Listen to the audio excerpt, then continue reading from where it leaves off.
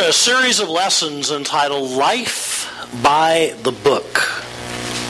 Believing that the Bible is God's instruction manual, His blueprint for our lives, the manufacturer's directions for how life is best lived. So far we have discovered what the Bible says about salvation, about service, about God's will, about prayer, about friendship, about unanswered prayer, and about unity. Like I mentioned earlier, each of these lessons has been recorded and is available online via our website or Facebook page, or if you prefer a CD, you can indicate that on your communication card or by contacting the church office directly. This morning, we come to the topic, what the Bible says about the Bible. Now that's an interesting topic. What does the Bible actually say about itself? Perhaps Priscilla Howe summed up this unique book best when she wrote, "This book contains the mind of God, the state of man, the way of salvation, the doom of sinners, and the happiness of believers. Its doctrines are holy, its precepts binding, its histories are true, and its decisions are immutable. Read it to be wise, believe it to be safe, practice it to be holy. It contains light to direct you, food to support you, and comfort to cheer you. It is the traveler's map, the pilgrim's staff, the pilot's compass, the soldier's sword, and the Christian's charter. Christ is its grand subject, our good its design, the glory of God its end. It should fill the memory, rule the heart, guide the feet. Read it slowly, frequently, prayerfully. It is a mine of wealth, a paradise of glory, a river of pleasure. It is given you in life. It will be opened at the judgment and be remembered forever. It involves the highest responsibility, will reward the greatest labor, and condemns all those who trifle with its sacred contents." Life by the book. This morning, let's take a closer look at what the Bible says about the Bible. Follow along in your Bible as I read today's text. 2 Timothy chapter 3, we pick it up with verse 14. Paul is writing to his apprentice, Timothy.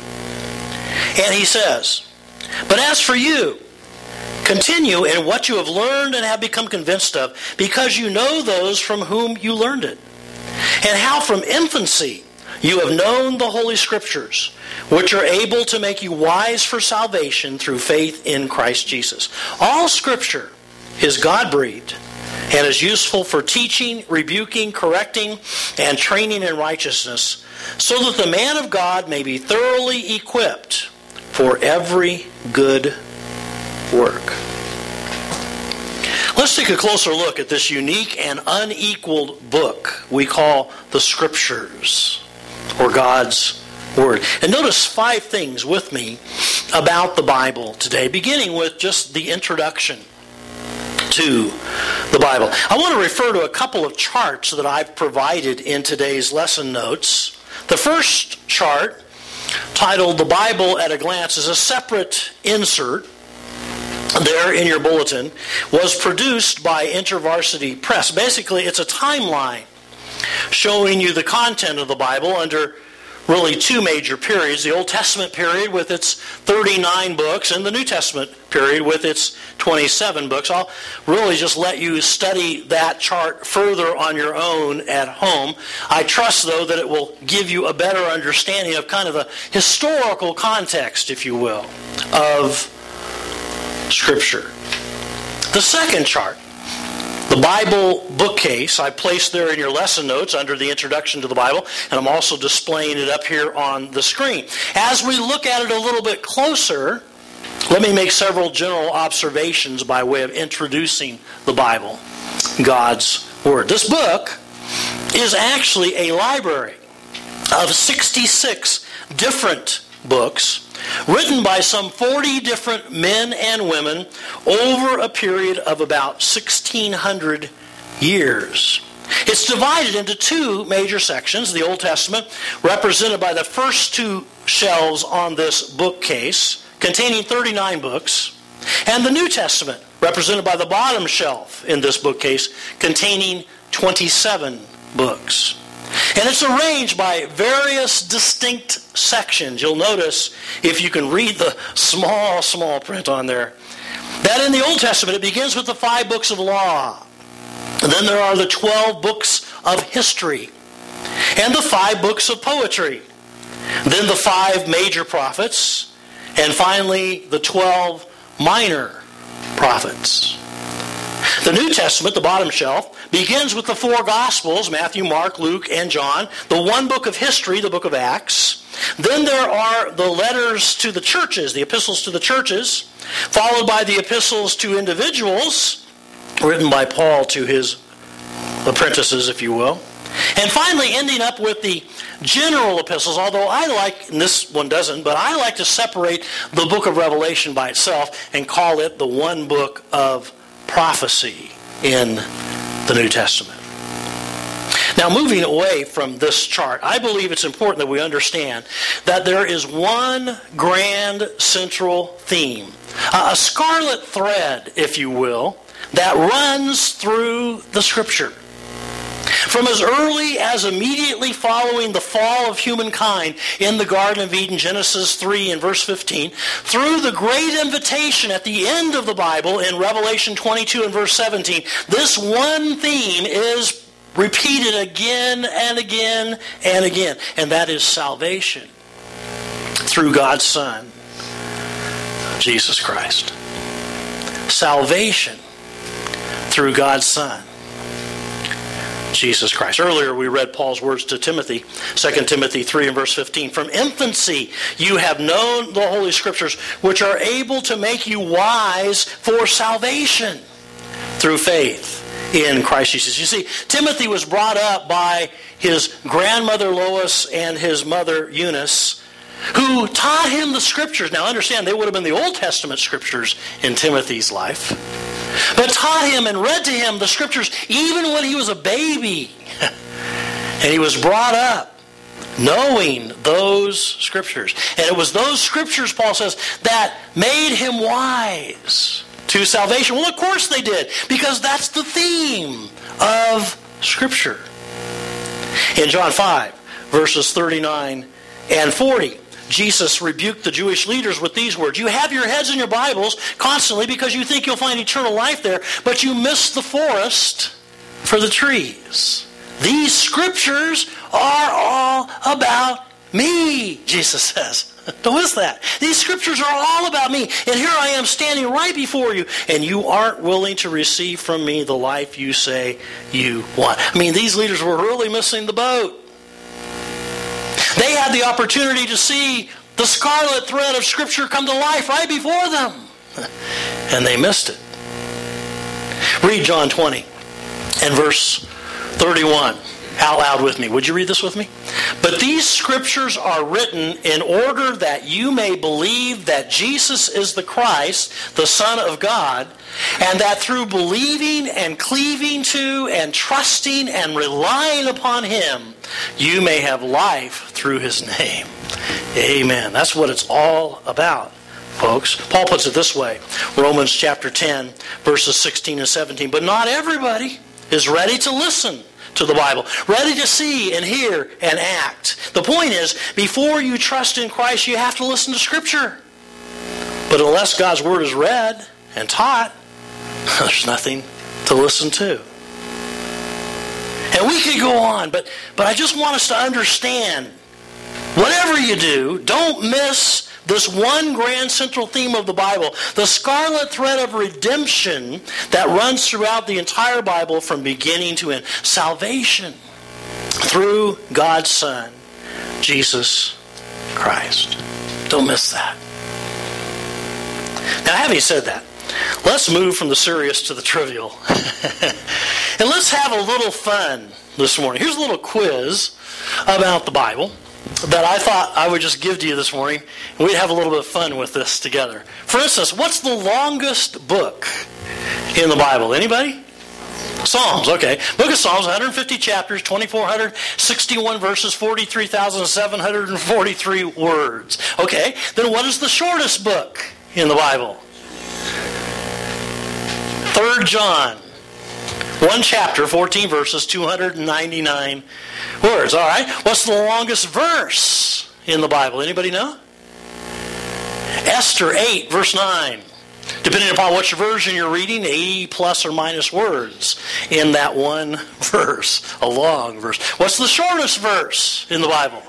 Yeah, everybody knows that one. John 11:35, 2 words. Jesus wept. But I am so glad that little verse is in there, because it reminds us of Jesus' heart, doesn't it? His passion. What's the longest chapter in the Bible? Psalm 119. Yeah, Psalm 119. 176 verses in that one chapter. What's the shortest chapter in the Bible? It's in Psalms. 117. Psalm 117 has but 2 verses to it. What is the middle chapter in the Bible? Anybody?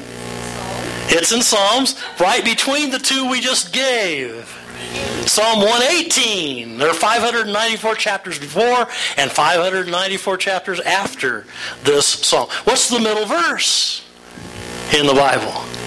It's going to be in Psalm 118, right? Verse 8. And notice it. I put it up here because I thought, man, if there's going to be a middle verse, this is a great middle verse. Look at it. It is better to take refuge in the Lord than to trust in man. Isn't that a great verse?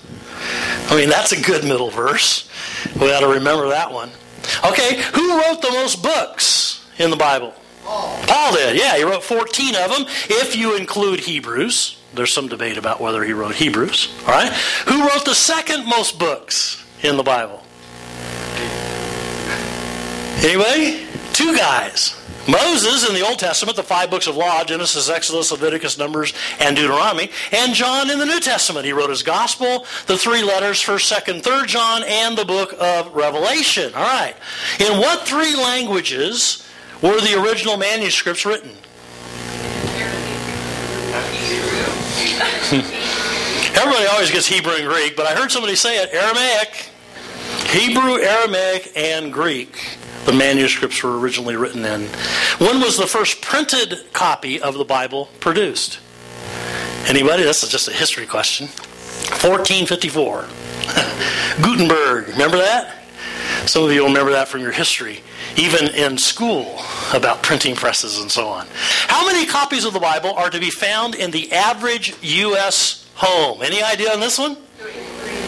That's a good guess. 4.7, actually.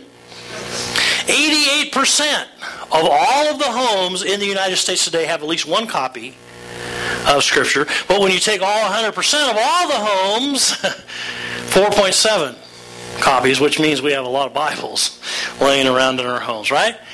Into how many languages has at least a portion of the Bible been translated? Any idea on that one? That's a hard one. I actually had to look that one up online because it changes constantly. It's growing, which is a good thing, right? 2,798, but guess what? There are 4,500 languages yet to be translated. We're not even halfway there, folks. Is that shocking to you? It was to me. Good reminder how important Scripture translation is. How many nations or people groups in the world today do not have even a portion of Scripture? Not even a little section, like a chapter or even a verse, translated into their language. How many people groups, how many nations do you think? Hey, good guess. Who said that?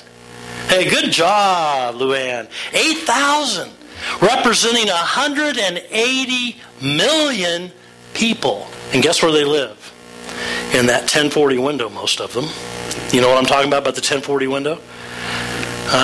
Look up the longitude and latitude, 1040. And in that window, you'll see where most of these people live. Well, interesting.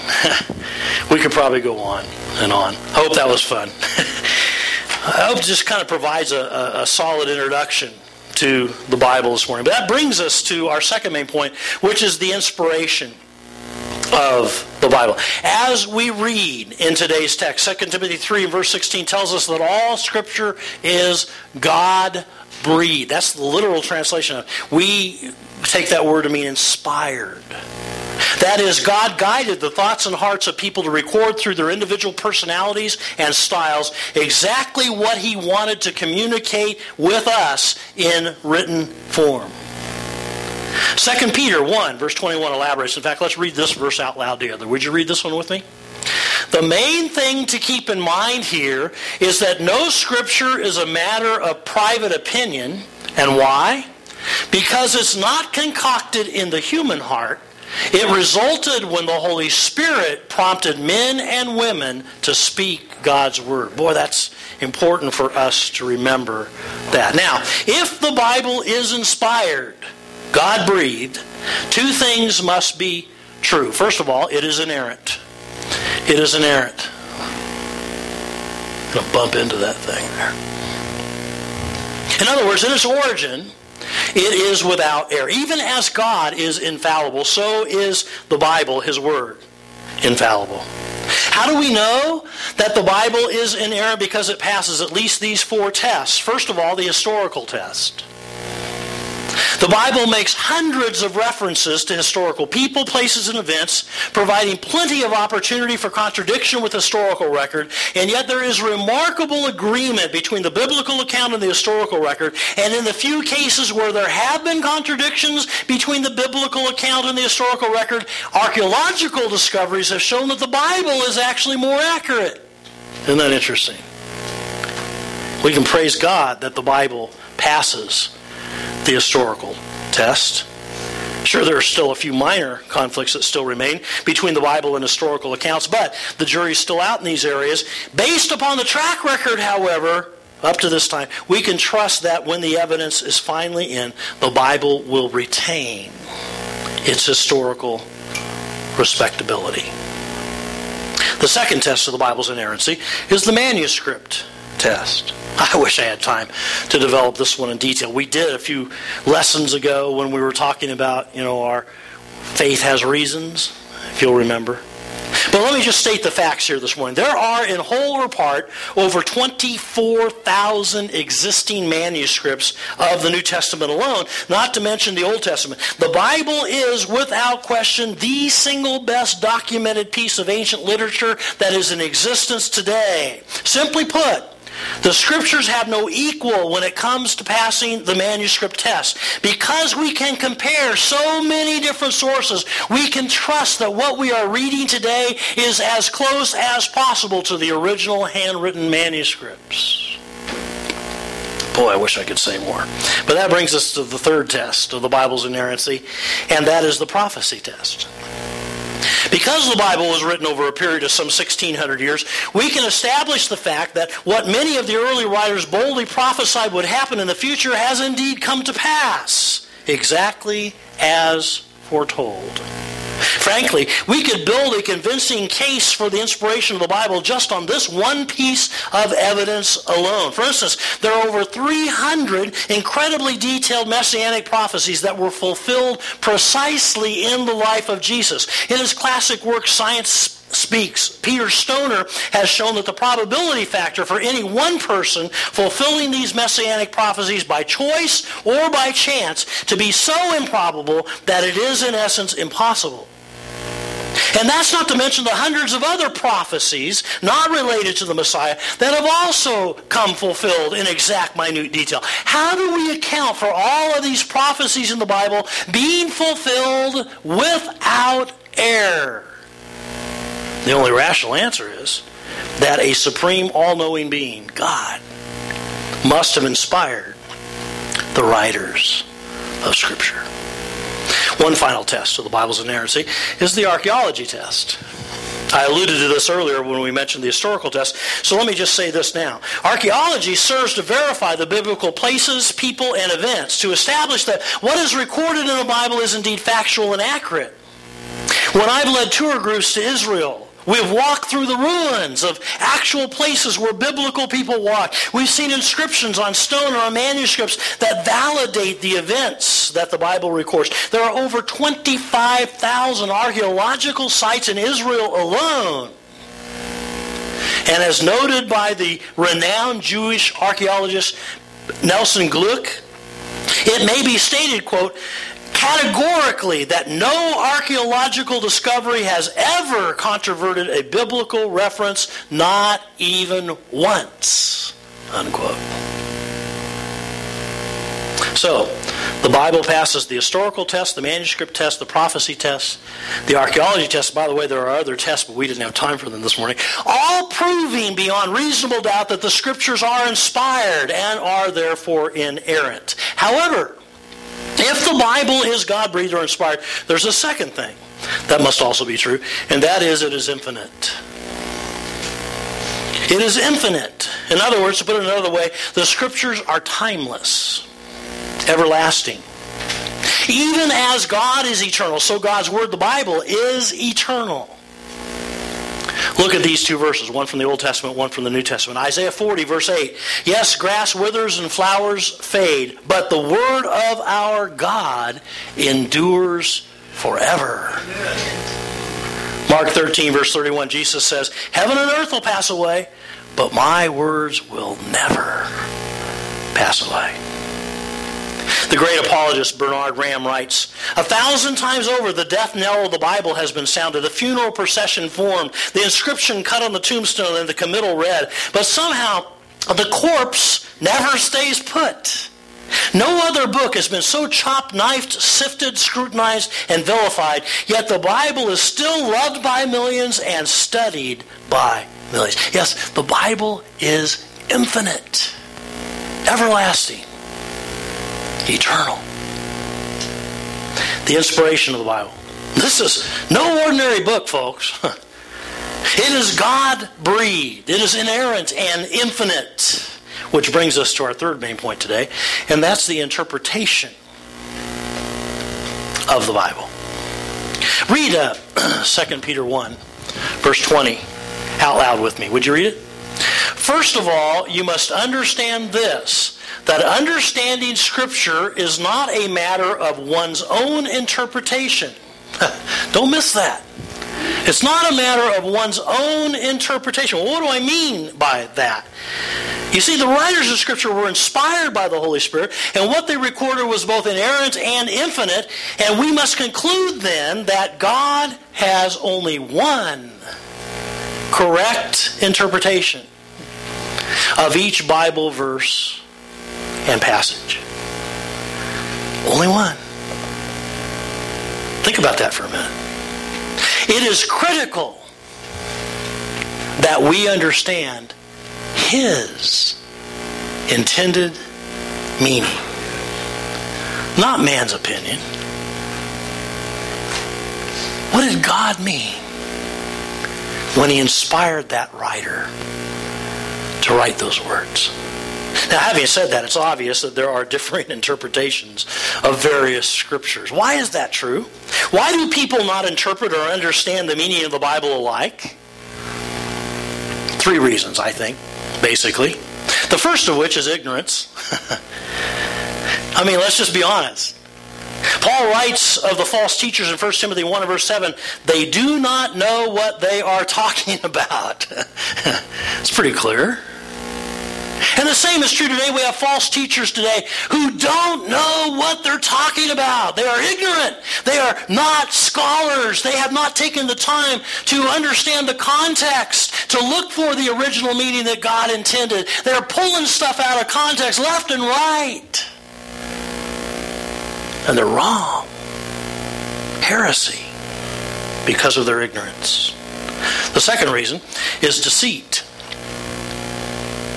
In the verse just before today's text, 2 Timothy 3 and verse 13, Paul writes that evil men and impostors will go from bad to worse, deceiving and being deceived. Isn't that interesting? The fact is that deceit, the enemy has deceived some. And they are teaching false teaching. They have been deceived and they are in the process of deceiving others. And then thirdly, conceit. Look at what Jesus said about the Jewish religious leaders in Mark chapter 7. Isaiah was right about frauds like you. Hit the bullseye, in fact. These people make a big show of saying the right thing, but their heart isn't in it. Ditching God's command and taking up the latest fads, you scratch out God's word and scrawl a whim in its place. I love the way the Message puts that. Conceit, pride, arrogance, folks. There are religious hucksters in the world today who are profiting from preaching a message that tickles the ears of people. Are you with me? It's what people want to hear. It's the popular message, not the hard truth. And because of their conceit, they're teaching error. Ignorance, deceit, and conceit. Those are three of the reasons why people don't interpret the Bible correctly. Now, 2 Timothy 2 and verse 15 urges us to do your best to present yourself to God as one approved, a workman who does not need to be ashamed and who correctly handles the word of truth. Don't miss that last phrase. Who correctly handles the word of truth. So how can we correctly handle the word of truth, God's word? How can we be sure that we interpret the Bible as God intended it to be interpreted? Boy, I wish I had time for this, but we don't. It's called hermeneutics. It's a big word, right? The science of interpretation. There are laws, there are rules. And it's a complete study in and of itself. It would take us several weeks to go through. So what I've done instead is I have printed a copy of 7 key principles for interpreting the Bible by Mark Driscoll, pastor at Mars Hill Church. It's back there. By the way, we have a resource table back there. I put a candle on the table so you'd see it easily.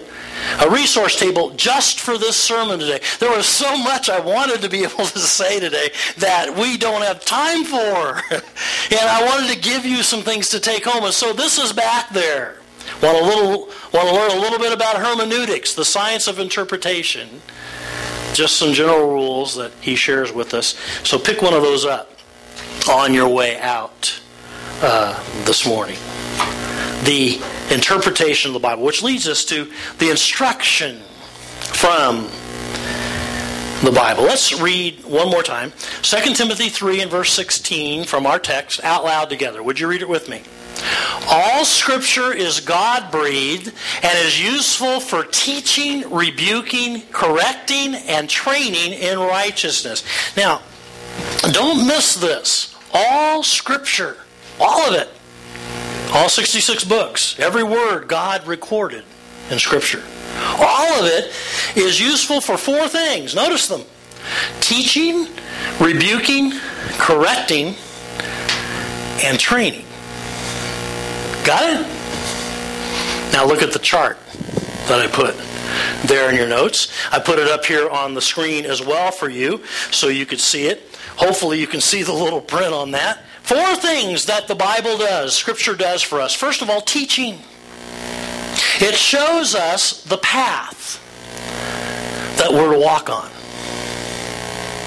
Secondly, rebuking. Because we are prone to wander, you with me? Because we get off the track, Scripture rebukes us. It shows us where we've gotten off the path. And then thirdly, it corrects us. It shows us how to get back on the track once again. And once we're back on that path, training shows us how to stay on that path. Does that chart help you?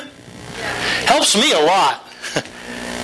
Okay, I'll get you a big one. How's that? I'll make a bigger one next week. I had to design this chart this week. I thought I had it someplace, but I couldn't find it. So I kind of had to make this up. So sorry for the small print. But that's what Scripture does. It's everything. Teaching, rebuking, correcting, training. Now don't miss verse 17 in our text. So that.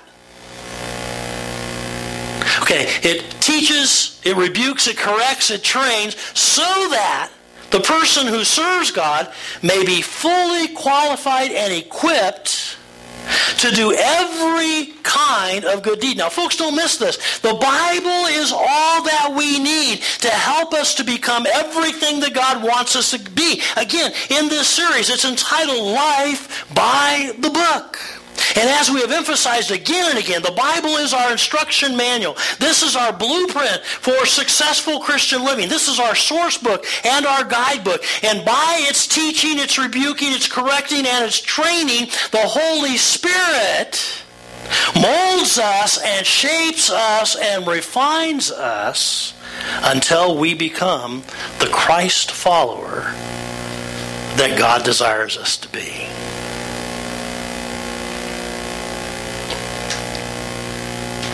Instruction from the Bible, bringing us to today's final main point, and that's the incarnation of the Bible. Maybe this is kind of a weird thought, but follow me on this. Don't let me lose you.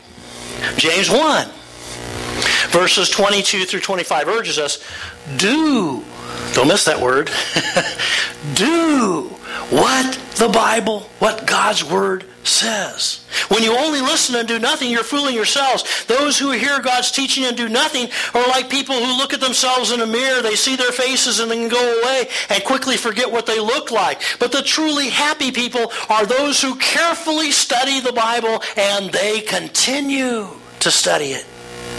They do not forget what they heard, but they obey. Don't miss that. They obey what the Scripture says. I mean, the point is, we are to read and we are to heed. We are to hear and we are to do. We are to listen and we are to obey. Scripture must be put into practice. Read 1 Thessalonians 2, verse 13 out loud with me. Let's read this together. When you got the message of God we preached, you didn't pass it off as just one more human opinion, but you took it to heart as God's true word to you, which it is. God and His Word at work in you believers. Don't miss that. God and His Word at work in you believers. Simply put, the Bible really is of no value to us unless it is at work in us. Unless it is being fleshed out in our daily lives. Unless it becomes a part of all that we do and say and think. Unless it becomes incarnate in us. Now this, of course, begins with our commitment and our self-discipline toward hearing, reading, studying, memorizing, and meditating on the Bible, as illustrated by the hand there in your lesson notes and up here on the screen. The whole point is, how do we ingest the Word? We do it by hearing it, by reading it, by studying it, by memorizing it, and by meditating upon it. We must get into the Word so that the Word gets into us. And that includes taking advantages of opportunities such as listening to sermons or participating in small group Bible studies. However, I believe that the key here is our own personal daily time alone in the Word. Call it a quiet time, call it a daily devotion. I don't care what you call it, just do it. And so, again, we don't have time to go into this in great detail. Back on the table, I have some resources for you to pick up today. One of them is called How to Study the Bible. Another one's called Bible Reading Plans, both of them by the Navigators. Wonderful people, by the way, the Navigators, when it comes to your daily quiet time, your time alone in God's Word. Also, there's a few copies left of Our Daily Bread back there. At least do this. We're going to get these hopefully once a quarter now. Is that right, Kathy? They're going to do that once a quarter for us? And we'll have these available for you to pick up. But they're daily little devotionals that you can use and follow to help you in your time. But let me get back to my point here. If you don't remember anything else that I have said this morning, please remember this. as we are hearing, reading, studying, memorizing, and meditating on Scripture, the Bible, our goal is not information, it is transformation. Our goal is not information. We have enough information already, folks. Would you agree with me? There are things you know right now that you are not putting into practice. We don't need more information. What we need is transformation. The Bible is all about life change. And if you read the Bible and it doesn't change your life, you are not listening. With me? Transformation. The incarnation of the Bible. Life by the book. This morning we're taking a closer look at what the Bible says about the Bible. What an incredible book this is.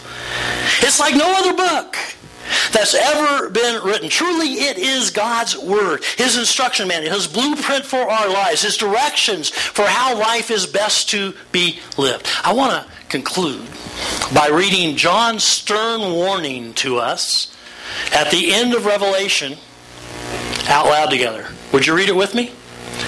And I solemnly declare to everyone who reads the Bible, if anyone adds anything to what is written here, God shall add to him the plagues described in this book. And if anyone subtracts any part, God shall take away his share in the tree of life. Whoa. Now I realize that that applies immediately in the context to the book of Revelation. But I believe in a broader sense it also applies to all of Scripture, folks. Don't tamper with God's Word. Don't add to it and don't subtract from it. We have exactly what God wants us to have to guide us in our daily lives.